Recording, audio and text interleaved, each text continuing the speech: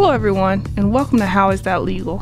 The podcast where we break down examples of systemic racial inequity in the law and policy and talk to experts whose stories of injustice will make you ask, how in the world is that legal? I'm your host, Key Tobar.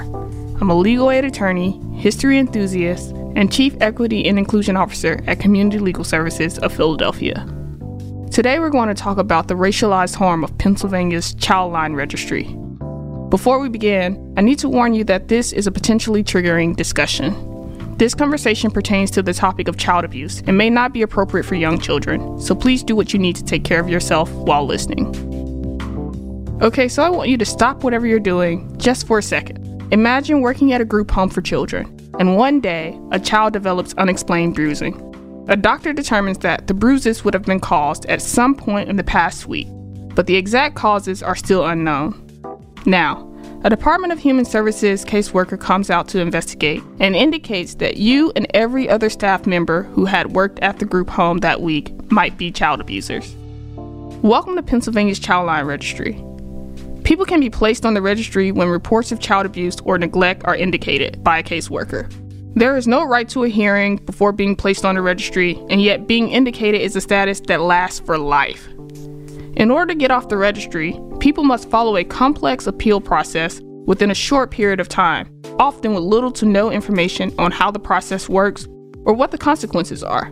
But placement on the registry can result in being turned down for employment and volunteer opportunities. And again, unless you're able to appeal the decision and have your name removed from the registry, that status lasts for life. So the story that I shared a few moments ago, it's true.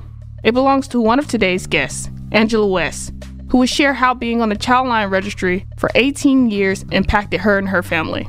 My colleague Tracy Johnson, an attorney in CLS's Employment Unit and Youth Justice Project, also joins us to discuss startling racial disparities within the registry and share some solutions that would prevent parents and other adults from being unfairly labeled child abusers and keep children safe at the same time.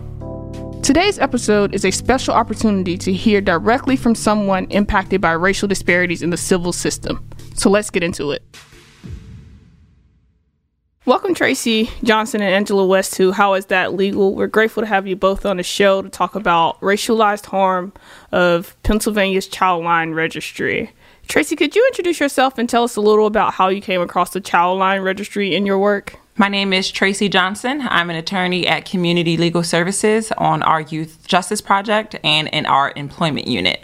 I began as a caseworker representing on our child line cases. So in case folks don't know, we assist people who need to appeal indicated reports of child abuse that directly affects their employment because they cannot pass a child abuse registry. So I came into this work by way of representing appellants. Awesome. So, Ms. West, we're going to talk about your experience being on that Child Line Registry throughout this conversation. But first, could you introduce yourself also and share a bit about your background and occupation? Hi, my name is Angela West. I'm 58. My occupation is direct support, working with mental health women and men.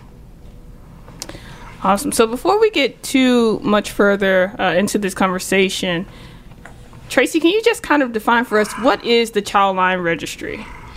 For sure. So Pennsylvania's Child Protective Services law authorizes the Department of Human Services to maintain a statewide database known as the Child Line Registry. And what happens is people are placed on the registry when reports of child abuse or neglect are indicated by a caseworker. And there is no right to a hearing before being placed on the registry, potentially for life. And in order to get off of the registry, people must follow a very complex appeal process within a short period of time, right? 90 days to appeal. Yes. And very few people have access to a lawyer that can help them with this, right? Not everyone knows that CLS provides these services. So before we get to your next part, because one of the things that you said was indicated, and I've worked in that unit, so I know what it means, but can you tell people what that means? When allegation of child abuse or neglect is made, reports are either unfounded, indicated, or founded. When it's indicated, it means that the caseworkers found enough evidence to maintain a report, the Child Protective Services report, and it becomes indicated. Mm-hmm. Thank you. Ms. West, can again, thank you for joining us and being willing to share your story, which is a powerful story. Can you tell us how you found yourself on the registry? I went to apply for another job from where I was working, and it came back indicated child abuse on the client. And I'm like, huh? And my other co-workers, 7 of us was accused of this situation with this child. All 7 of us was on here. And that's how I came to find out that I was on the child abuse, and it was indicated that I was the perpetrator. So I'm just trying to make sure that I understand. So you're at work, and then what happened? Yes, in 2004, I was working at a group home, right, with children with cerebral palsy in June. And one of the childs went home and had unexplained bruises. So the doctor examined them, who determined that the bruises would have been caused in the 1-week period, the date of the examination. And based on the doctor's evaluation, DHS indicated every staff member who worked a shift at the group home during the week-long period without identifying any evidence about what happened or who was responsible. In total, 7 people, and placed them on the registry. So an incident happened, and everybody basically who was on that shift took the fall for it. Everybody. Okay. That's appalling, what you described. I understand that you fought to be removed from the registry for 18 years. Yes. Before finally winning your appeal. Was there ever a time throughout the struggle that you stopped and asked yourself, like, how is this legal? Yes. Kept saying it. Kept praying. Just I'm trying to understand. I would never thought all these years I would still be on there. So during that 18-year period, like, what did you like try to do as to like kind of clear your name? Like, what was your thought process of like trying to? I kept trying to appeal, writing them, and they kept turning me down. I submitted another appeal in 2013 after I left, because I wanted a new job, and then they denied me again. So you're saying, like, over that period of time, you're going to different places to try to get a job, and it's blocking you every time. Yeah, every time. Trying to get a job. But you didn't stop trying to clear your name. No. Tracy, I have the same question for you. What struck you about hearing Ms. West's story, and is there any particular feature of the registry that makes you ask, how is that legal? I mean, when I read your affidavit and the petition for review that was filed, I was shocked. One, right, that there didn't seem to be, there was a lack of an investigation, right? Mm-hmm. That just because a doctor, right, surmised that something happened within a certain window of time, now every person who was on that shift was presumed to be, a perpetrator of the alleged abuse. Yeah. And so all 7 of you were put on the registry without any substantial evidence linking any individual perpetrator to the alleged incident. And I thought that was ridiculous, because it just was like, you're just shooting in the dark trying to find who's responsible for something because you couldn't come up with anything else. Right. And that felt, when I read that I was like, how did they do that? How did any of you get indicated? Like, how was someone able to feel that this investigation had substantial enough evidence to identify any one perpetrator? So that was the first thing that I was like, this doesn't make any sense. And then, right, for you to then be placed on the registry without a hearing, without the ability to be heard, how is that happening? And I read your affidavit. I know that the executive director first did the appeal for all of you, yes, but they asked for administrative review, and you are all denied. And we understand, because we have clients come in all the time and say, I asked for administrative review, and then they either never hear back that they were denied, or when they do hear back, they don't know that they have to appeal again. Yes. And so it's so easy to slip through the cracks. Yeah. It's also evident that almost everyone who goes through administrative review gets denied. The process is just so confusing and bureaucratic, the appeals. And then you tried again. I know you did the A1. You wrote a letter to the secretary and asked them to remove you from the registry, and they denied you again. Me again. This is someone who's tried multiple times to appeal and was unsuccessful each time she was on her own without representation. Yeah. Right? Which is not very shocking, because if the system is confusing for even us attorneys at times, of course, it's going to be confusing for a layperson who's trying to navigate such a bureaucratic system. But I'm just kind of in awe and admiration that you kept fighting it out, because so many people would just have given up and would have had to suffer the consequences of giving up. So shout out to you. What you described, Ms. West, was being placed on a registry after a child at your job, developed unexplained bruising. But for the little time that I did work in the employment unit that was doing these types of cases, Tracy, can you tell us about other scenarios? We know that there's other scenarios that a person could be placed on this registry. Can you tell us about other scenarios that have happened and parents and other adults being placed on the registry? I mean, we have parents who have extremely medically needy children who, and if they miss a doctor's appointment, they're placed on a registry. If a doctor feels a medicine wasn't administered in the proper way, instead of just saying, providing the support to do it properly, they're placed on the registry, because we know that doctors are mandated reporters. And so often when you say mandated reporters, what do you mean by that? So there are people who are in certain professions who they are required to report anything that may rise to the level of suspicion to be abuse or neglect. So that's teachers, that's doctors, that's, everyone who comes into contact with the child by, throughout a child's life. A doctor could report for abuse or neglect if a parent missed a doctor's appointment, if they think the parent isn't taking the situation seriously. We've had parents be placed on the registry for incidents that have happened with their children and they weren't even present. But it's like, well, you're the parent, so you're responsible. Right? And even if the parent left the child under the supervision of a trusted adult, they were still placed on a registry. The parent who wasn't there. So I have a client who was placed on a registry while she was at work, and, her brother was babysitting the child, and then, something happened, just an accident. And she was placed on a registry for not being there, for being at work. Providing for her child. The parent was placed on the registry for being at work, and the brother was taking care of the child. An accident happened while the brother was there, but the parent was placed on the registry. Correct.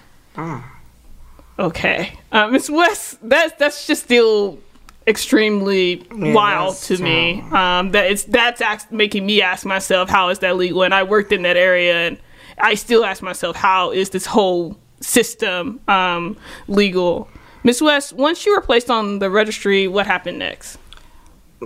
Placed on the registry, and kept getting turned down for different jobs that I really wanted. And I couldn't get it because that was blocking me, because they're assuming I hurt a child. I passed everything with the interview, but couldn't get the job because I'm on that register. And to them, it's looking like I abuse kids because it say indicated. And a lot of jobs turned down. I wrote a letter and said, my name ain't on the register. You don't see, I never got locked up or anything, so why am I still on this list? Why am I even here? And denied again. And lady, my letters, I got them now, not enough information. Like, what other information? I don't have any. Because we don't know. Right. So I just like one day got up, called down legal aid and said, oh, I need help, because they're not listening to me. You talked about the field that you're in, like wanting to work with people and help people. In 2019, the law was changed. It used to be that if you were placed on the registry, you'd be barred from child care jobs for 5 years. But when the law changed, what it did is bar people for life, for what we know now is it's a de facto ban from other jobs. And if we're thinking about Philadelphia, where we have hospitals and colleges and schools, a lot of people want to work in those fields, but all of those employers do child abuse clearances. And in a city where almost all of the opportunities for low-wage workers to have any type of high-growth, substantial pay, being on a registry is locking people out from almost the only substantial, gainful and substantial employment available in this region. Yes, and I couldn't go on my grandchildren trips because nowadays when you you can't be on that list when you're doing school trips and volunteering, because people thinking you might hurt somebody because that indicated perpetrator is on there. So I wasn't doing no school trips with my grandkids, none of that. I guess connected to that, the follow-up question is, who has access to see that? To see that you're on the registry? Yes. Well, the jobs do. Okay, so it's an employer-based thing. It's an employer-based thing. When you do the child abuse clearance, the jobs that require it, they can see that. Or if you're trying to volunteer, right? Programs that have to require that. So programs at people's schools or correct can see that also. Which you brought up the whole thing, like the reputational harm is no small matter. It's no small matter. Yeah. I'd now like to talk about the racialized harm of the child line registry. Last season, we discussed the hypersurveillance and criminalization of black parents generally, right, who actually has the ability and the autonomy to parent, and its connection to the child welfare system. Tracy, can you talk about how this surveillance and criminalization shows up in the child line registry? Yeah, so we worked with law students at Temple Law Project, and they were looking at data as it relates to age, race, and income levels. And they found some pretty significant findings, which was that black female perpetrators are overrepresented by a 2-to-1 ratio. And this was really important, right? Because when you're looking at the racial dynamics, thinking, why is this happening, right? And we'll dive later into the episode about the racial and gender justice aspects of that. But they also found that black perpetrators tend to be younger than white perpetrators, and that really stood out to me as someone who represents young people who are placed on the child line registry. And I look forward to talking more about, what I've seen representing young people in that work. I love that you were able to collaborate with law school to kind of figure this out, because one of the things that we know, being lawyers who are interested in showing the racialized harms within the system, is that it is often very, very difficult to find that data, right? And people want the receipts. You can say it's racist all you want, but unless you can prove that these things have a racial disproportionate reality or outcome, those things are kind of swept under the rug, and so I wanted to take this time to kind of give you a big up for finding a creative way to figure out how we can get this data, because anyone who works in that area, when you're working with the child line registry, you're going to see just by who your clients are that there is a disproportionality, the disparate impact here. But the idea to then not just take it as that because the data was not necessarily apparent and overt, but to try to find creative ways to get that data, I wanted to make sure that I kind of gave you your flowers for doing that. So, Tracy, what are some of the things you've noticed? You mentioned youth and young people and their disproportionate representation. What are some of the things you notice in representing youth? So we get people as young as 14 who may have been placed on the registry based on allegations that were made by other children who they may have been around. And this, as we know, right, if the appeal is not successful, you can be on it for life. So these are teenagers who haven't even started their careers yet, who haven't even graduated. Some people haven't even graduated middle school or high school yet, are at risk of being on a registry for life. And this is so upsetting because we know in the criminal context, right, that we've done away with for life implications for young people, right? We've done that in the Juvenile Justice Center. It's, unconstitutional to sentence a young person to life without the possibility of parole, because the social science and the research shows that young people's brains aren't finished developing, that they have the ability to change, that they have room for growth, right? So we know all of these things, and here in this other segment, in this other area of the law, we still have the potential for young adults to be placed on the child line registry for life. Even just to add on to that point, if you are a black person or a black parent, and I want to say that, or black or brown parent, or just a low-income parent who knows the history of this country and is familiar with some of the systems in this country, you know that there's a possibility you take this child to the hospital, that you may kind of end up in the system, the child welfare system, anyhow, because of the way that we know the reporting biases go into as it relates to hospitals. So that gives a person incentive, not out of any spite or wanting to harm their child, but actually wanting to stay with their child and protect their family unit, to not, with every little thing, want to go to the hospital, to know that it can inadvertently have a negative impact. And I wanted to raise that up too. Can you talk more about this? For sure.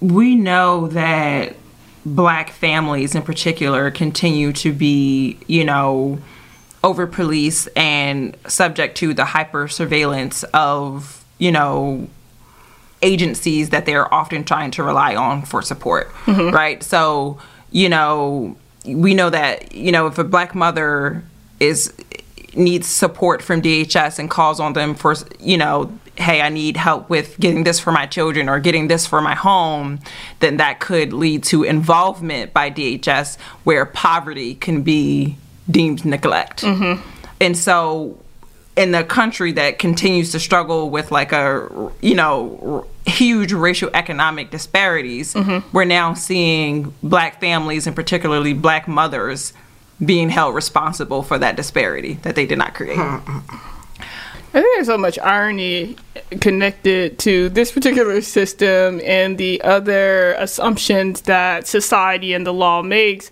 especially as it relates to, let's say, if we know that we're not giving people a living wage, that means people are going to have to work multiple jobs, sometimes longer hours, right? And so if I have a 13-year-old at the house, in order to provide the sustenance as to not be deemed neglectful, I have to work. But then I'm also going to be punished for leaving that 13-year-old here with the 7-year-old, which makes no sense. And that goes to the question of, altogether, how do you think the registry actually affects the children it's supposed to protect? We know that if a parent is placed on this registry for life, right, you're basically condemning them to a life of poverty.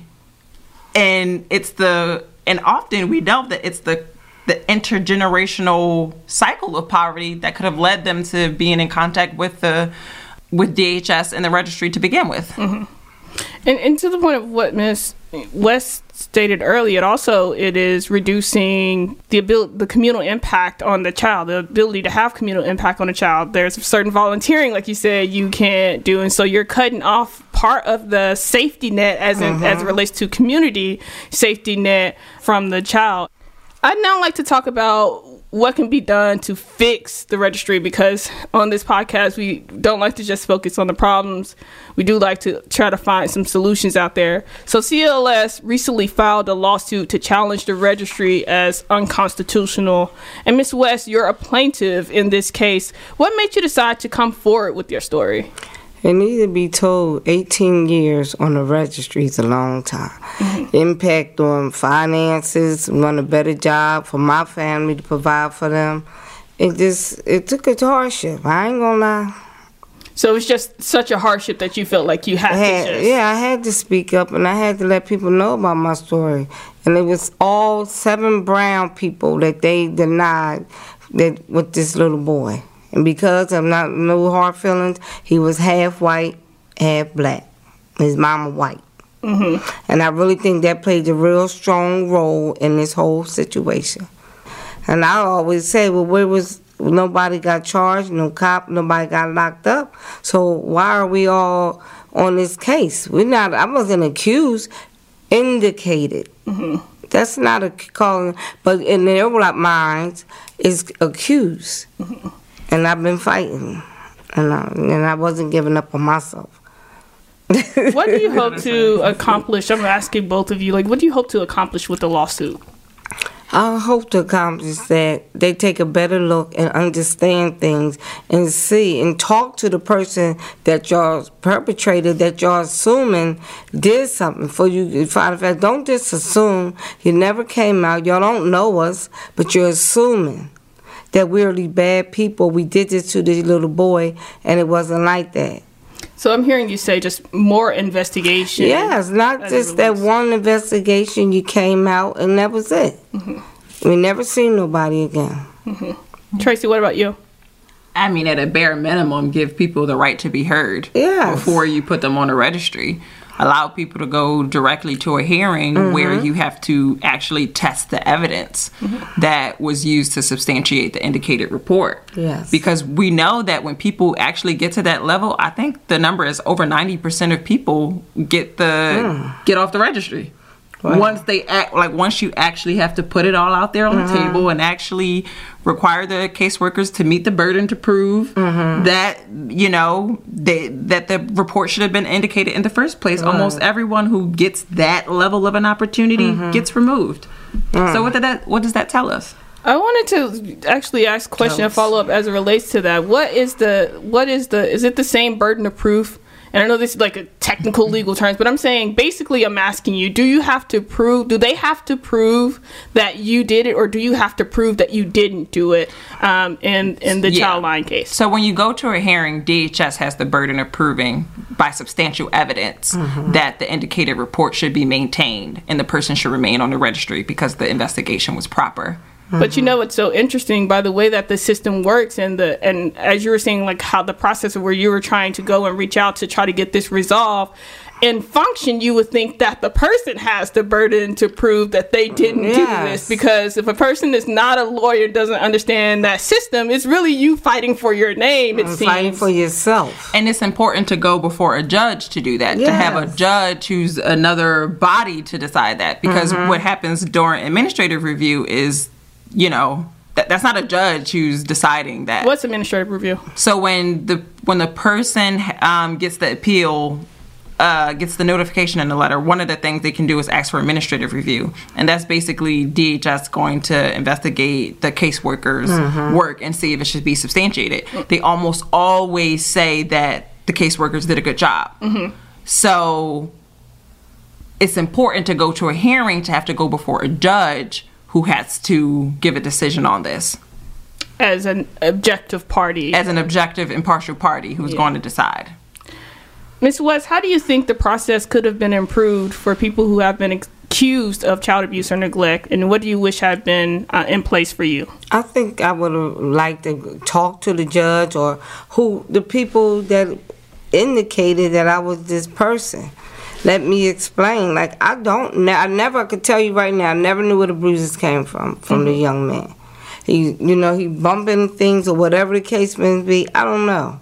But they just need to do a thorough investigation. You don't just go by that them two people that came out and asked questions and you gave them your honest answer and they went from there. You never could tell, you just keep appealing, but they keep turning you down, writing letters, and it didn't work. You really need representation when you're trying to clear your name from that, because doing it yourself is not going to work. Tracy, what are some legislative remedies that could help instill fairness in the registry? A tiered registry would really be helpful. So, currently, parents who missed a doctor's appointment are treated the same way as a person who sexually abused a child. And while everyone deserves fair and due process, right, we know that these things shouldn't be given the same weight. And so there should be a tiered registry where you can have it listed what's the allegation, based on the level of abuse, the level of neglect.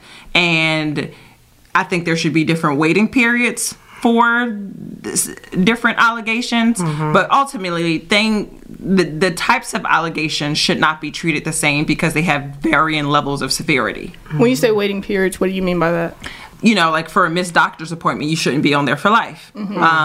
Or for, corporal punishment, I don't think you should be on there for life. Corporal punishment meaning a spanking. Yeah, right. So there could be 5-year waiting periods. There could be 10-year waiting periods. Or for more serious ones, for more serious allegations, longer waiting periods.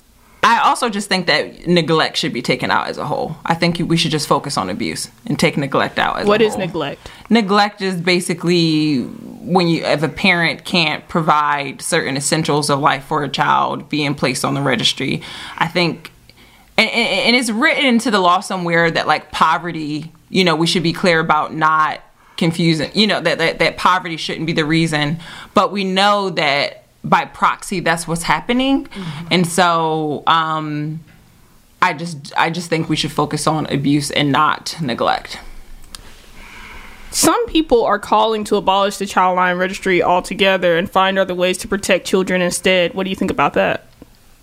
I do have an abolitionist vision, and I think, my colleagues at CLS does as well. We know that before this registry was put into place, that communities had the ability to step up for one another, and that continues to be true. One, because, for underrepresented and disenfranchised communities, all we've ever had was one another. Yeah. Right? So, we'll call our neighbor for milk, for sugar, for, child care help, for anything that we need, right? We know how to step in if things sound like it's getting a little escalated, to help go in and de-escalate to avoid further harm or things happening. Communities know how to show up for each other. Yeah, they do. And I think that that's true for this as well. But until we get to this utopian world, and before, I also want to say that we also know that in affluent white communities, we don't see this, right? We don't see people reporting things at an alarming rate. And the same things are happening in the same household, because family dynamics, while there are cultural things about them, there are some things that are universal. And so we know that other folks don't deal with the surveillance and the intrusion in the same way. So just the way those other families are given the benefit of the doubt and are given the opportunity to deal with private family matters, the same way these other communities should. I think this just connects to ultimately what we had on our first session with Dorothy Roberts about who actually has the ability to parent in this country, and why or why not. Why do some people have the ability to parent and to make mistakes in this country, and why others don't? Because I know that every parent, regardless of your race, regardless of your class, had a 2-year-old toddler who's crawling around, who's making boo-boos, and so to think, if you're not one of those people in who's in a neighborhood or who may be in a subgroup that is hyper-surveilled, to have to think about every one of those mistakes that may have happened to your child, and think about that punishment that sometimes is disproportionate as it relates to that they may be fettered from that. I think that anyone who is reasonable can understand that even if you don't believe that the child line registry should be abolished, that there's something that must be done to remedy the situation. Tracy? And I think what's also true is, there's no empirical evidence that this child line registry keeps children more safe. But we do have evidence that it causes harm to family bonds and sustainability.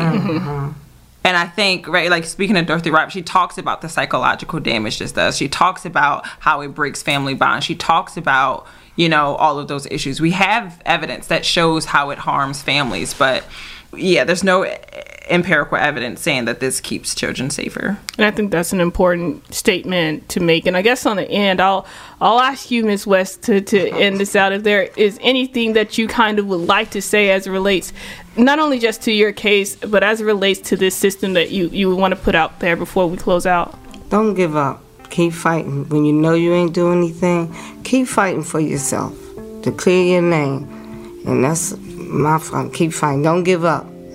I think that's a powerful one to end out on. So thank you both so much for joining us today. It's been eye-opening and shocking altogether. But thank you for joining.